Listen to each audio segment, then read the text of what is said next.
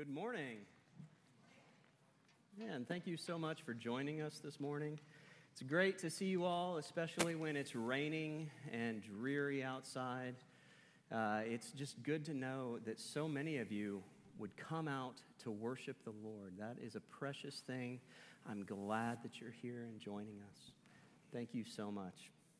So my name is Jason Averill. I'm one of the pastors here at Grace.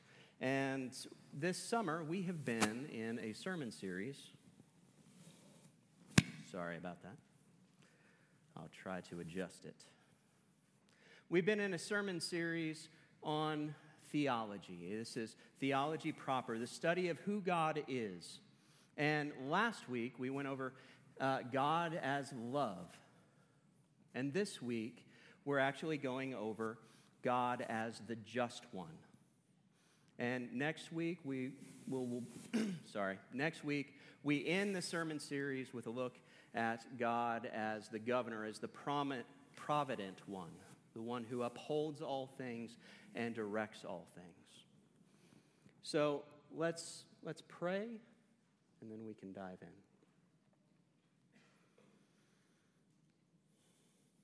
Father, Lord, many of us have come here for various reasons. We each have our own personal reasons for being here. We feel restless and we need the rest that you provide. We feel beat up by the world and we need you to rejuvenate us, to rebuild us in the gospel. Lord, we lack friendship and we need the community of godly people. Ultimately, Lord, though, the reason we are here is because you have drawn us here. You have drawn us here so that we might worship you, and in worshiping you, that we might know you better. Thank you, Lord. Thank you for drawing us here this morning. Jesus, we do ask that you lead us in worship. You are our true worship leader. Holy Spirit, we ask, Lord, that you quiet our hearts, quiet our minds, quicken our souls, and illumine us to the great beauty of our glorious Savior. It is in Jesus' name that we pray. Amen. So we've been bouncing around a lot. I said this last time too, but like the nature of this sermon series is really that we're just all over the Bible. And so sometimes we're in the Old Testament and sometimes we're in the New Testament. And sometimes, we spend a lot of time in the Psalms or in the prophets. Today, we're actually going to be spending some time in Romans chapter 3. And before we begin, I'd like to give you just a little bit of background on where we are, what's happening in the story of God's people. So, Romans was written by Paul, of course, if you didn't know that. And he wrote it at about 58, 59 AD. And this was after his third missionary journey. And he wrote it for a specific purpose. Okay, he noticed that there was a problem that was cropping up in many of the churches that he was had been planting. And that was that the Jews and the Gentiles had a really hard problem getting along. And so we see that in his letter to the Galatians. We see it in his letter to the Ephesians. We see it also here in his letter to the Romans. And in fact, this is the dominant theme, the major theme of the entire letter. Now, why was it such a big problem here in Rome? It was a problem everywhere, but it was especially big in Rome, and that was because of something that happened back in 49 AD. This would have been right before Paul was converted, probably. And you also see this in the Bible in Acts chapter 18. It's the Edict of Expulsion. Okay, so the Edict of Expulsion was proclaimed by Claudius, the Emperor Claudius. And what he said was, the Jews here in Rome won't stop fighting. They're fighting about somebody named Christus. We don't really know who that is, he said. We know it to be Christ. But they're fighting amongst themselves, and it's getting violent. We can't tolerate it. All of the Jews have to go. All of them. So all of the Jews were kicked out of Rome. And so what was left was a small, exclusively Gentile church. And this church, over the next 8 years, grew and grew and grew. And of course, was exclusively Gentile. And then in 57 AD, the edict of expulsion was rescinded. And the Jews were allowed to come back into Rome. And as they came back into Rome, they really didn't like the Gentiles. They didn't like the Gentiles being so prominent in their church. You know, Gentiles were the outsiders. They had been taught all of their lives that they were unclean. They had been taught all of their lives that even to associate with them was an unholy thing. The Gentiles, for their part, looked at the Jews coming back in as unwelcome, very unwelcome. Here they had been going along, building up their church, proclaiming the gospel to the city of Rome for 8 years. And the Jews were coming back and they were causing problems. They were being holier than thou, insisting on adherence to the Jewish law. And these people are coming together, and each one of them, each group, is feeling like they are the legitimate people of God. For the Jews, we're the people of God. He chose us. He gave us the scriptures. He gave us the law. We're the good ones. And for the Gentiles, we're the people of God. He chose us. They crucified Jesus. We wouldn't have done that. We're the good ones. And we actually hear the same refrain repeat itself throughout church history. You know, if you pay attention and if you read church history, you'll see this, that it always comes about with the legalistic crowd and the freedom in the gospel crowd. The legalists say, you're not a real Christian unless you're following the law and being very intentional about it. And the freedom in the gospel crowd tends to say, we don't need to follow the law. And there's this argument. And Paul addresses that same thing here, right here in Romans, where these two groups of people are coming back together, forging into one church. So let's stand as we turn to the scriptures this morning. We're reading from Romans chapter 3, verses 9 through 26. What then? Are we Jews any better off? No, not at all, for we have already charged that all, both Jews and Greeks, are under sin, as it is written. No one is righteous, no, not one. No one understands. No one seeks for God. All have turned aside. Together they have become worthless. No one does good, not even one. Their throat is an open grave. They use their tongues to deceive. The venom of asps is under their lips. Their mouth is full of curses and bitterness. Their feet are swift to shed blood. In their paths are ruin and misery, and the way of peace they have not known.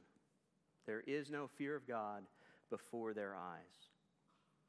Now, we know that whatever the law says, it speaks to those who are under the law, so that every mouth may be stopped, and the whole world may be accountable to God. For by the works of the law, no human being will be justified in his sight, since through the law comes knowledge of sin. But now the righteousness of God has been manifested apart from the law, although the law and the prophets bear witness to it. The righteousness of God through faith in Jesus Christ for all who believe. For there is no distinction, for all have sinned and fall short of the glory of God, and are justified by his grace as a gift through the redemption that is in Christ Jesus, whom God put forth as a propitiation by his blood to be received by faith. This was to show God's righteousness, because in his divine forbearance he passed over former sins. It was to show his righteousness at the present time, so that he might be just and the justifier of the one who has faith in Jesus. Thus far, the reading of God's word. All men are like grass, and all their glories are like the flowers of the field. The grass withers and the flowers fall, but God's word stands forever. Let's turn our attention to it. You may be seated. All men have sinned and fallen short of the glory of God. So Paul responds to this argument between the Jews and the Gentiles. And so we're going to look at that argument really in three different ways, or 3 points. Of course it's 3 points. It's a sermon. We're going to look first at how all are under sin. And then we're going to look at God as the just one, that he is justice. And then we're going to look at God as the justifier. So all are under sin, God is just, and he is the justifier. So what does Paul mean that all are under sin? Look at verse 10, the second half. He says, none is righteous, no, not one. No one understands, no one seeks for God. No one can say that they're righteous before God, says Paul. No one can stand before God in his own merit. Nobody is righteous. You Jews, you're not righteous. You Gentiles, you are not righteous. No one understands. What does that mean? Understands what? No one even understands what it means to be fully and truly righteous before God. Nobody on the face of the earth actually understands that.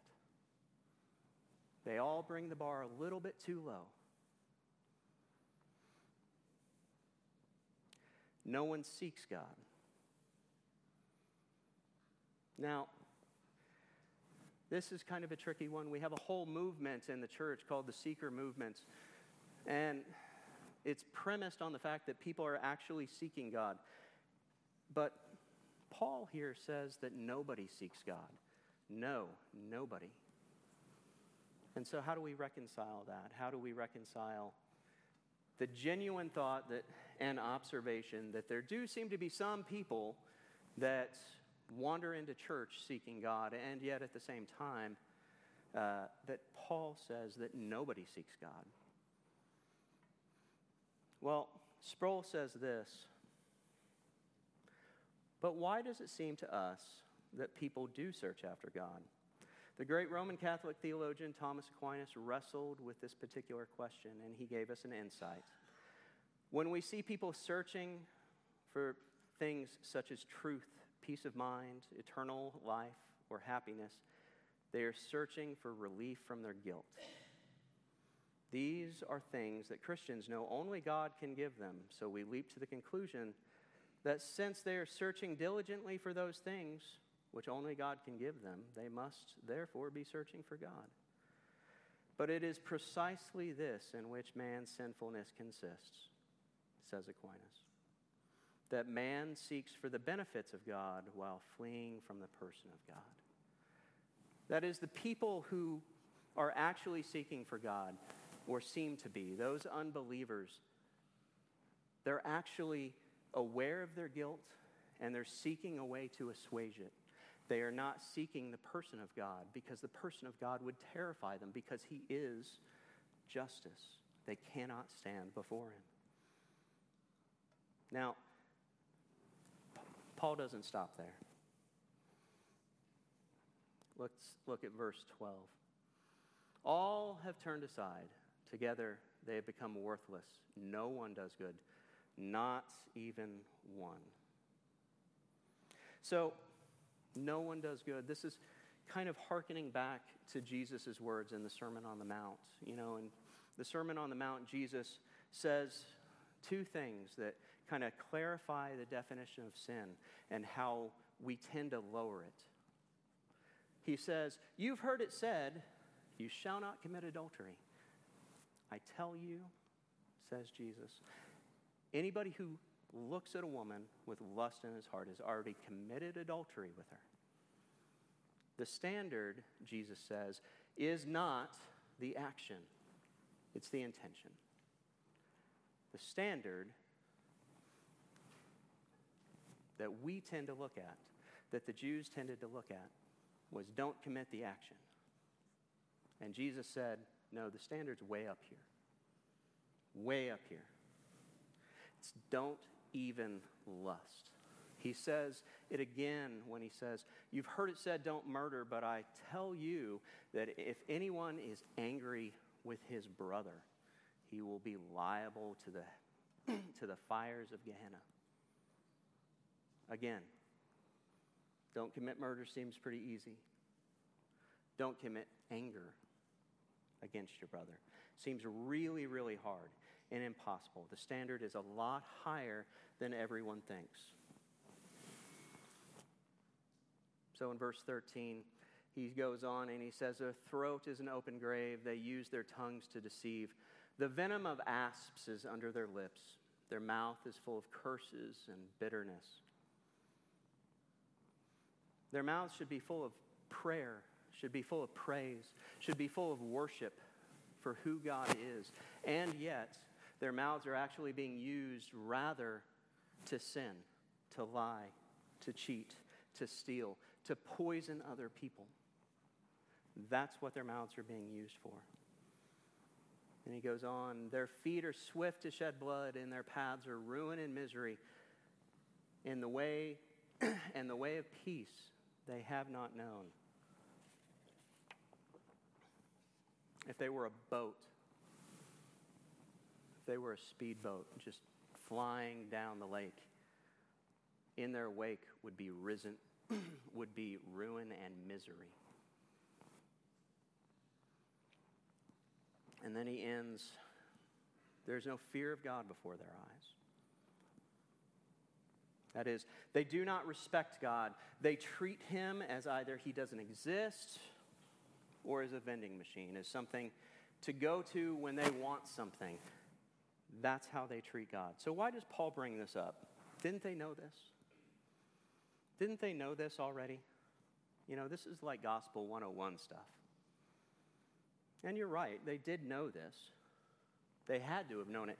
In fact, the first sermon ever preached after the resurrection was in Acts chapter 2. It was preached by Peter, and in it he said this, verse 23 of Acts 2, "This Jesus, delivered up according to the definite plan and foreknowledge of God, you crucified and killed by the hands of lawless men."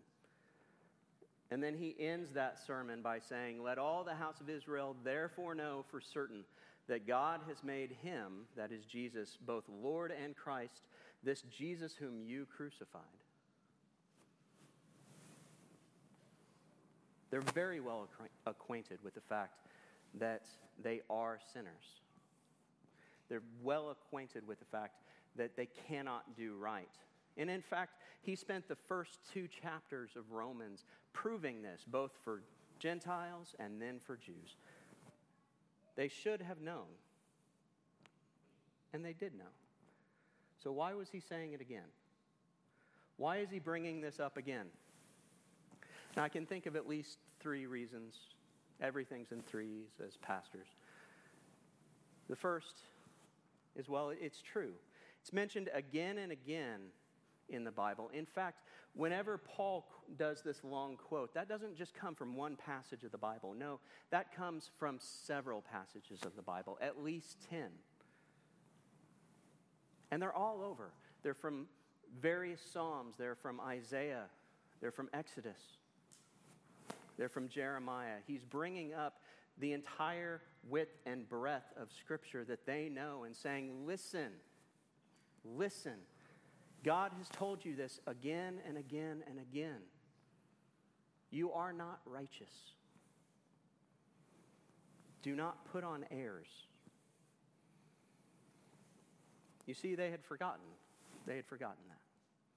They had forgotten that before God, they actually had no standing. They had no righteousness. It didn't matter for the Jews that they had the law,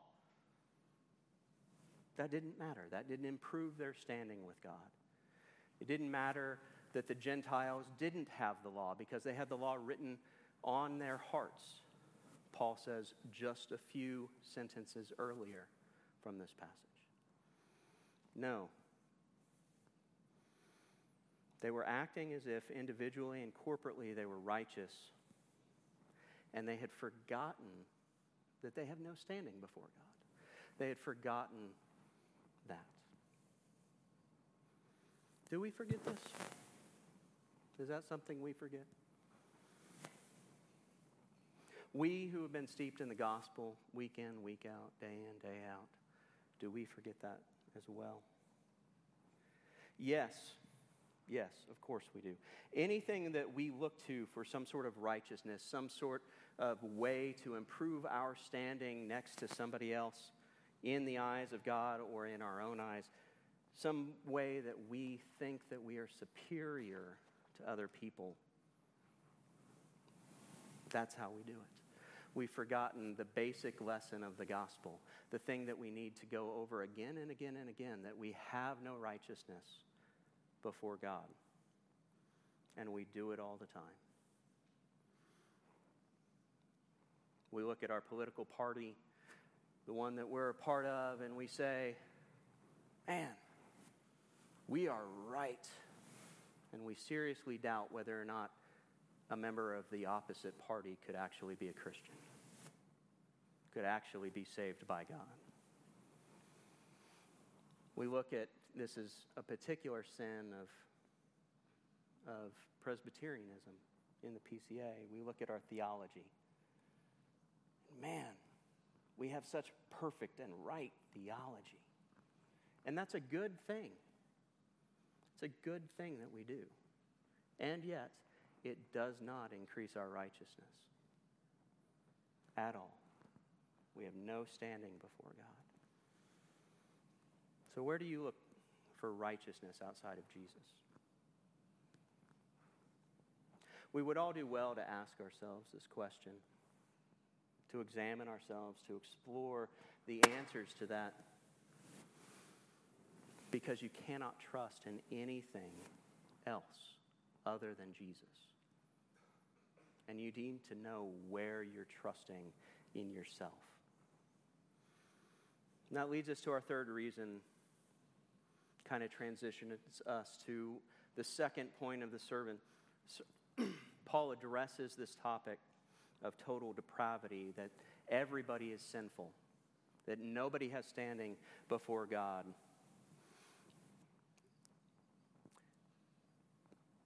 Because both groups,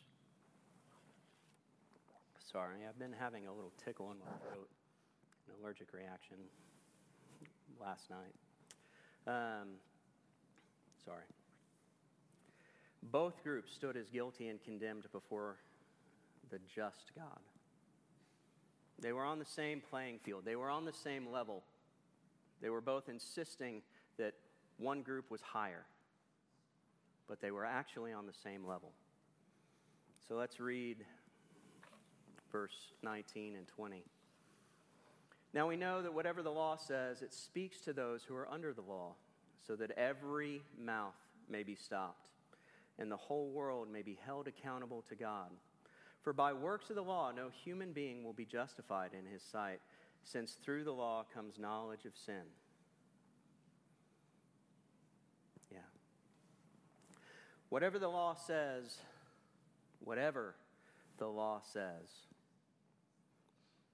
says Paul, it says to those who are under the law, so that every mouth may be stopped, so that everybody will be held to account by God. Paul says here, listen, you who have been taught the law, you are accountable to God for your sins. You are accountable to God for your lack of righteousness. If you choose to stand before Him in your own righteousness, you are accountable to God for your sins. You aren't righteous. No one is. And he says to the Gentiles, listen, you who weren't taught the law, you bear the image of God. You bear the image of God, and the work of the law is written on your hearts, and you prove that you know it. And every mouth is stopped. Nobody can go before God and profess innocence. It cannot happen. That everyone who's ever lived and has ever will live will stand before him and give an account. An account of what? An account of all their deeds. In fact, Jesus goes even farther than that. In Matthew chapter 12, he says that they will have to account for even the idle words that they speak. Everything that you do, think, say. Everything. God, the just one. God, the judge. Everything will be held to account by him. Why? Well, I mean, the short and simple answer is that because God himself he's just. He has to hold people to account. Otherwise, he would not be who he is. And we're told that that's who he is throughout the entirety of Scripture, that he must punish sin. But I hear you say, maybe not you in particular, but I've heard this question many, many times. But isn't God a God of love? We just heard last week that he is. And isn't the wrath of God kind of an outdated concept? Don't we just need to kind of put that one to bed, because it really doesn't seem like a God of love and a God of wrath can really be the same person? It's a question I hear a lot, especially from non-Christians. And I want to respond to it gently. No. We aren't past the wrath and the justice of God. Why? For two reasons. This is who he is. It's who he's testified to us that he is. This is how he represents himself.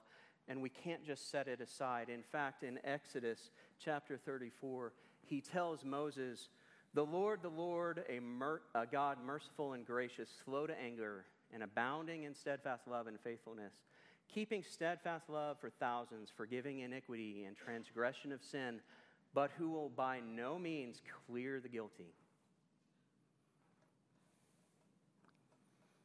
By no means clear the guilty. He can't just set aside sin. He has to judge it. That is who he is. And we can't set aside the teaching of God's justice and his wrath toward sin just because it's unpopular or because it makes us uncomfortable. You know, as further kind of proof that this is who God is, one of the things that theologians look at is that every single human being on the face of the planet bears the image of God. Marred, yes. Broken, yes. But still there, still present. Everybody has the image of God on. And when we view ourselves, particularly when people sin against us or sin against people that we love, we feel this deep longing in us for justice. We feel this longing for it to be put right. We have something in us that cries out for justice whenever we suffer this at the hands of other sinful people. And we see this in our societies too. The fact that we have laws that proclaims that there's something about justice we value as humans. It's there. All of our most popular stories are centered around this, where somebody suffers an injustice, and then the rest of the story is about how that injustice is put right. I'm thinking, about like the Count of Monte Cristo. That's all about it. He's put in prison unjustly. And the rest of the book is about him taking up the sword and seeking justice himself. Second, it's a component of God's goodness and love. You know, we like to pit God's wrath and God's love against each other like they're at war. But that's not really true. It's a component of God's love. It's a component and connected to his goodness.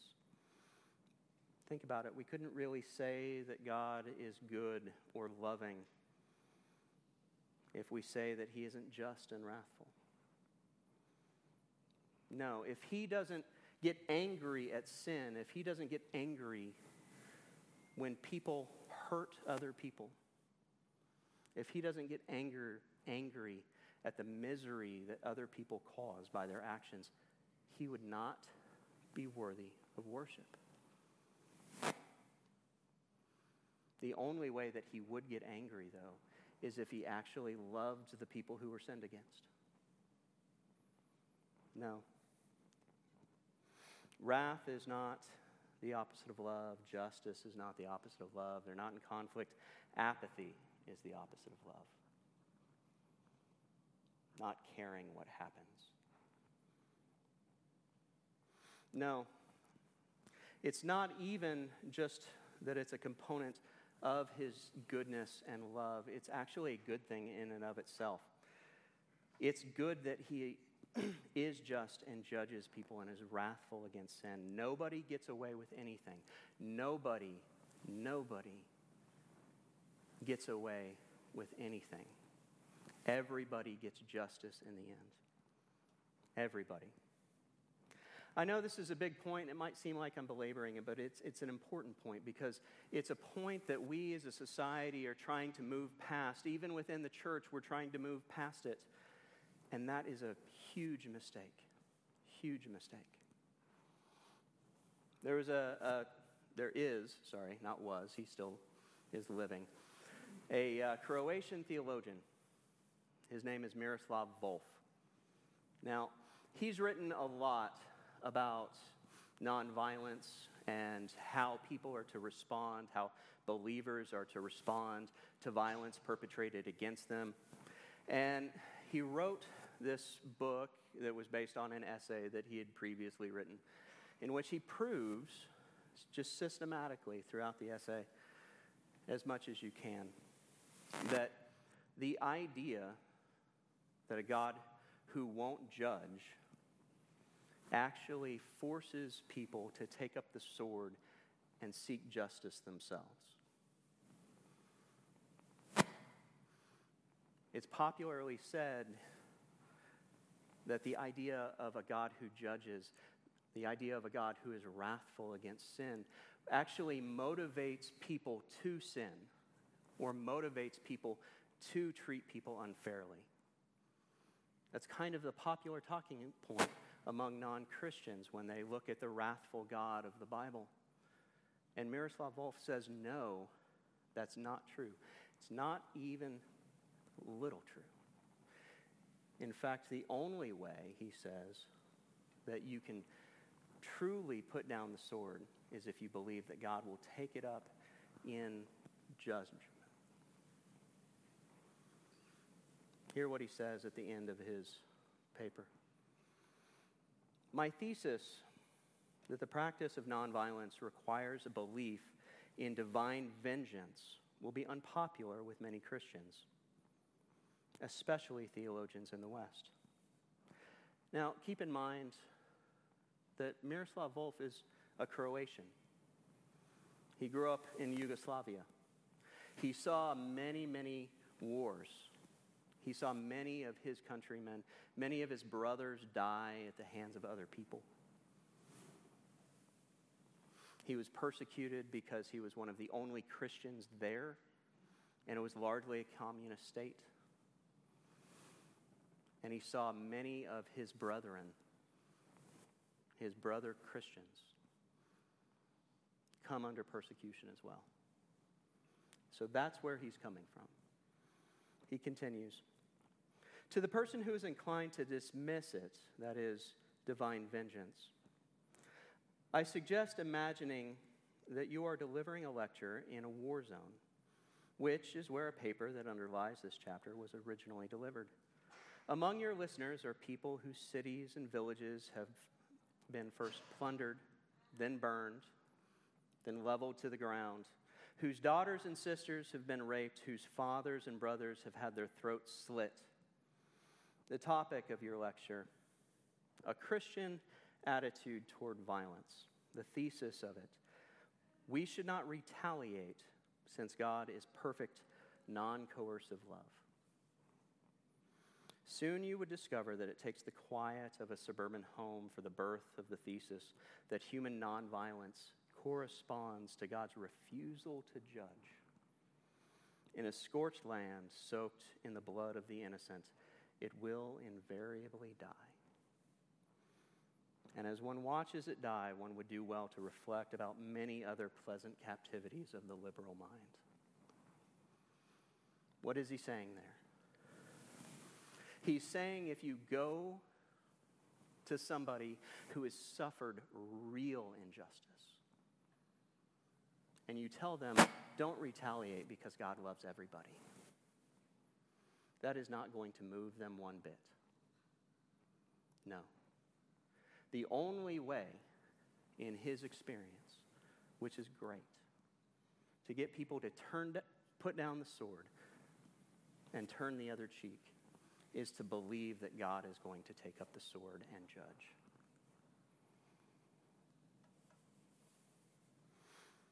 So rather than justice and wrath being opposite to love, rather than justice and wrath being something that actually causes people to go and commit violence, it's actually something that in a very practical way, the belief in divine judgment serves to stop further violence. So, what does Paul say after that? Where does his argument go from here? All stand condemned, he says, before God. Everybody stands condemned. There is no one righteous, no, not one. That's the problem.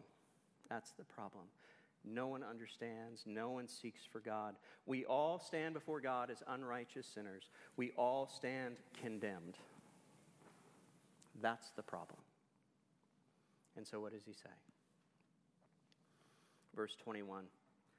But now the righteousness of God has been manifest apart from the law, although the law and the prophets bear witness to it.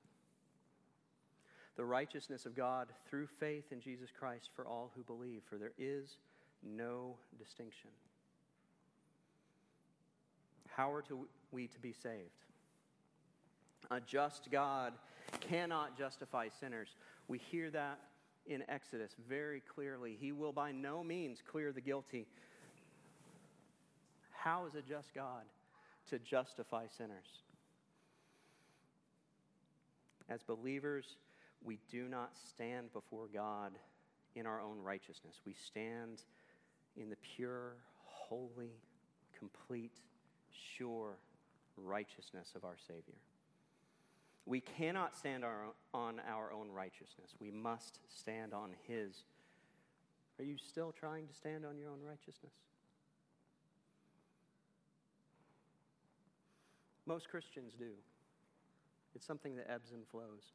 It's something that we have to remind ourselves again and again, just like the believers here in Romans, just like the Jews and the Gentiles who are trying to stand on their own righteousness. We have to remind ourselves daily that we cannot, and that no, dear Christian, you must indeed stand in His. There is no other way.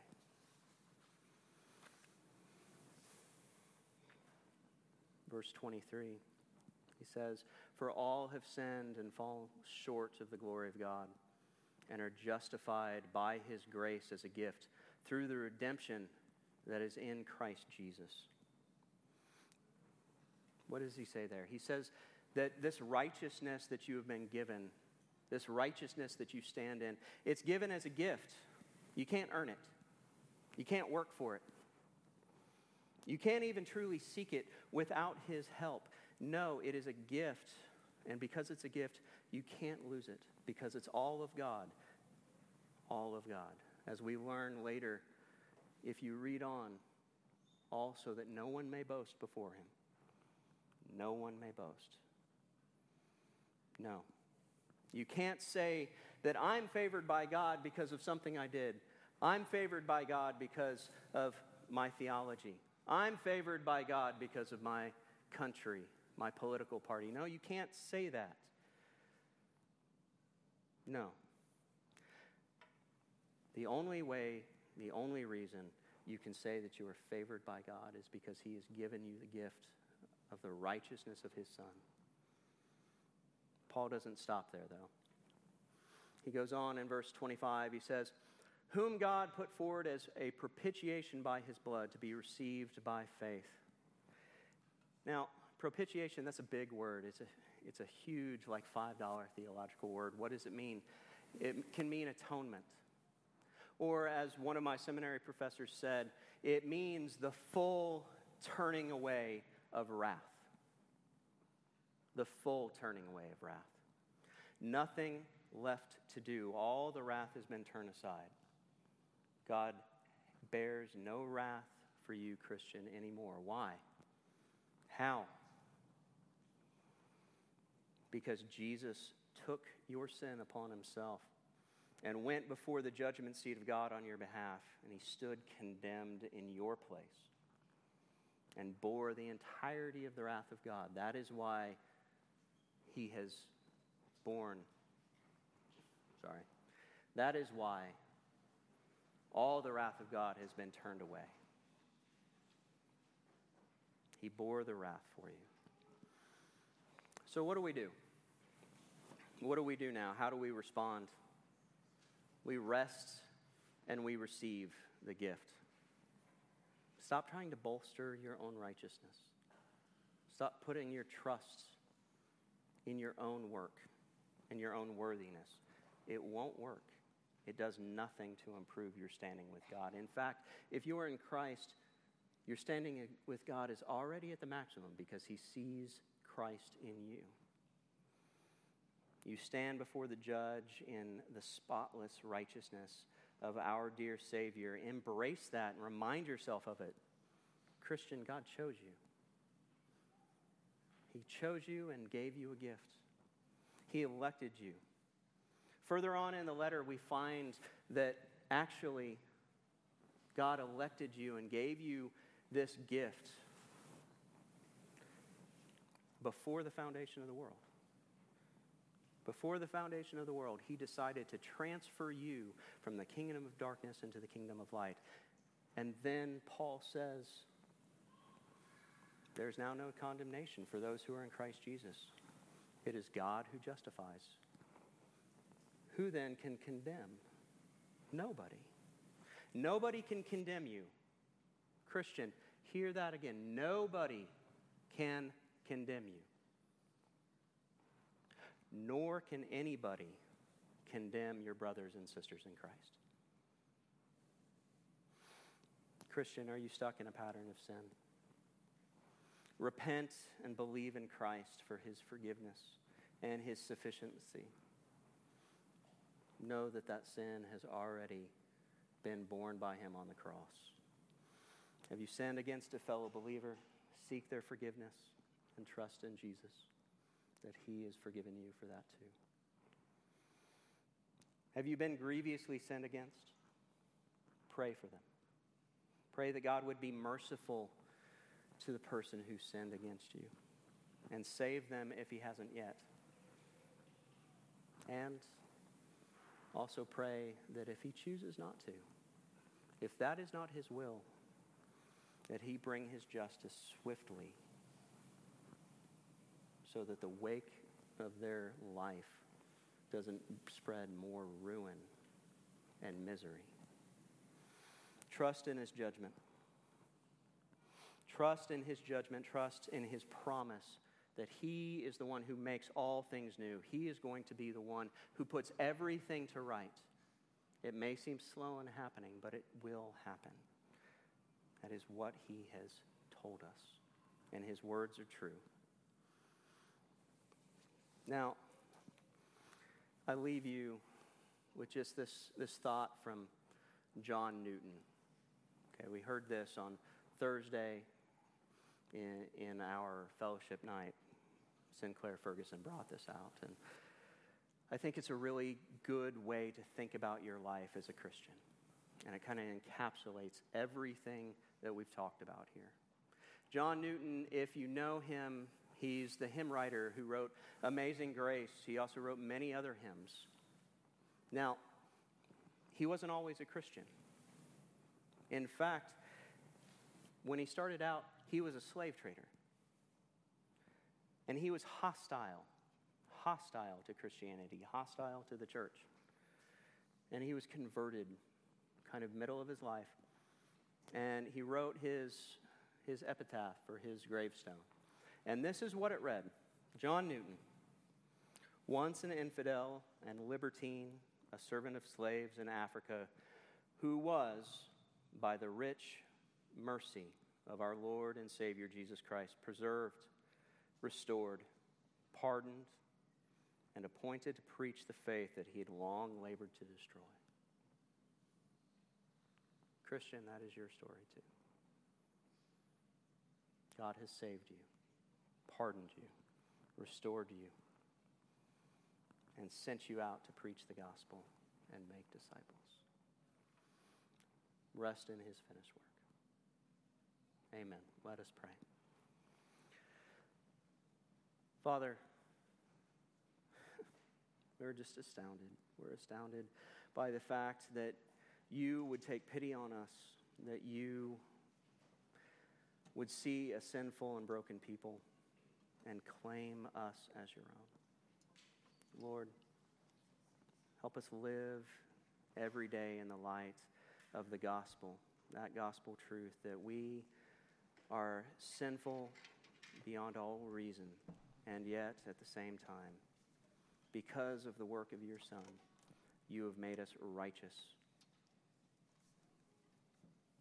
Amen.